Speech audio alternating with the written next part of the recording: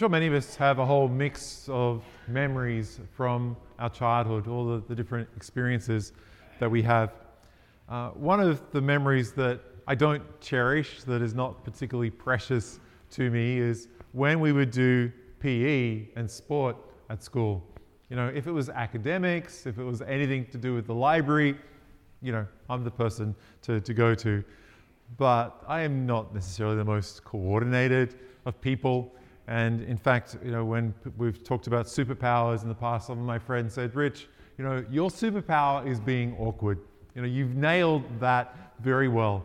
So that experience, when they'd break people into teams and you'd have, the people that would be chosen. And for some reason, the jocks all got chosen first, and then they'd go down the lines of those people that were at least competent at being able to catch and to kick and do all of the different kinds of things, which, I wasn't particularly good at. And so I was often coming down to the last few, and just that kind of constant thing going through, please, at least let me not be the last person to be chosen today. Let me be the second last, because that would at least, allow me to stand up and go, well, I wasn't the last to be chosen.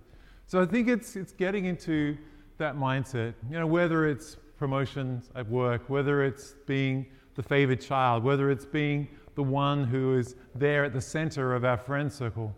We've all had that sort of experience, or perhaps some of you haven't, but some of us have had that experience of feeling a little excluded, of not being the one that is the flavor of the month. And that experience, I think, is what we need to get into if we're to make any sense of the gospel today. That experience of not being the favor, the precious one. And that experience also of what it means to be in our relationship with God. Because for a lot of us, I think, we have this sense of a contract with God. We believe that if we do the right thing, if we follow all the teachings and the commandments of the church, if we are the good little boys and girls that our parents wanted us to be, then we will merit to receive eternal life. Then we will merit to receive God's favor. And a lot of our prayers at Mass often pick up this theme. And even though it's strictly speaking not the teaching of the church, we believe in grace, we believe in God's favor. And yet, for a lot of us, we do live our lives and our relationship with God in terms of a contract, often unspoken. But we believe that yes, if we do the right things, if we toe the party line, if we keep the commandments, then God will have to, at the end of time, welcome us through the pearly gates and into the glory of heaven. But that's not the way that Jesus tells the story. He doesn't use this language of contract, of obligation, of duty. He uses instead the language of covenant, the language of friendship, the language of relationship.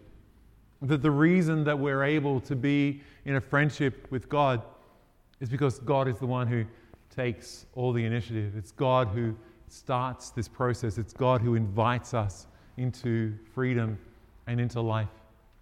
And so we might grumble at the generosity of God, that we might grumble that people that don't seem to have done all the work that we have done, or at the time when Matthew was probably writing this, it was the Jewish people who were grumbling because the Christians, the Gentiles, the people who hadn't gone and grown up in all their lives being faithful to the Torah and all the Mosaic law, that they had been suddenly welcomed into the kingdom of God, welcomed into the family of God's people without having to go through all of the horrors of Catholic guilt and all of the different processes that are necessary for that.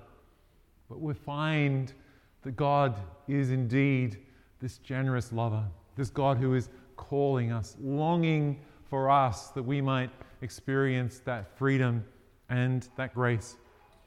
I was at a family wedding yesterday. My niece, the third of my nieces to get married this year, and two other nieces also gave birth this week. So it's been a pretty busy time with the family. So now 7 great grand nephews and nieces that I can add to my resume. But that gift of two people just embracing and dedicating themselves to each other in love. That freedom that comes in that moment. And particularly both of them, are very heavily involved in church and faith, and they love God, and God was very much at the center, and making a dedication to Our Lady at the end of the nuptial mass. It was, a beautiful kind of moment to be a part of. But that sense of just offering ourselves, and often that's all that we can do, just to make ourselves available to God. St. Therese has a beautiful image of what happens at the end of life. She realized that what we need to do is simply be present, and simply be available to God. She said, look, God is going to fill us as much as we are capable of receiving. But she said, for some people, that will be just this tiny little thimble. That's all that they have grown in. That's all that the capacity that they have to receive God's love. This tiny little thimble. But God will pour himself into that thimble. And that person who only knows life in terms of the context of that thimble will experience just that abundance. There'll be that sense of being pressed down and overflowing. Others might have grown their capacity to love, and they have a cup that they're able to receive. And God will pour himself out into that cup until there's nothing more that is able to be given into that person. Others might be a bucket, and they've so developed through suffering and through loving and through going through life, through loving others and allowing God's grace and mercy to flow through their lives, that they've grown that capacity from the thimble to the cup to the bucket. Others might be a much larger barrel, or indeed a swimming pool of God's grace that they're possible to receive. But God is generous, and God will pour himself out as much as we are able to receive. And our lives are about growing in that capacity to be able to be used and to receive the goodness of God. So today, we can continue to grumble about how unfair things are, or we can receive the grace of God.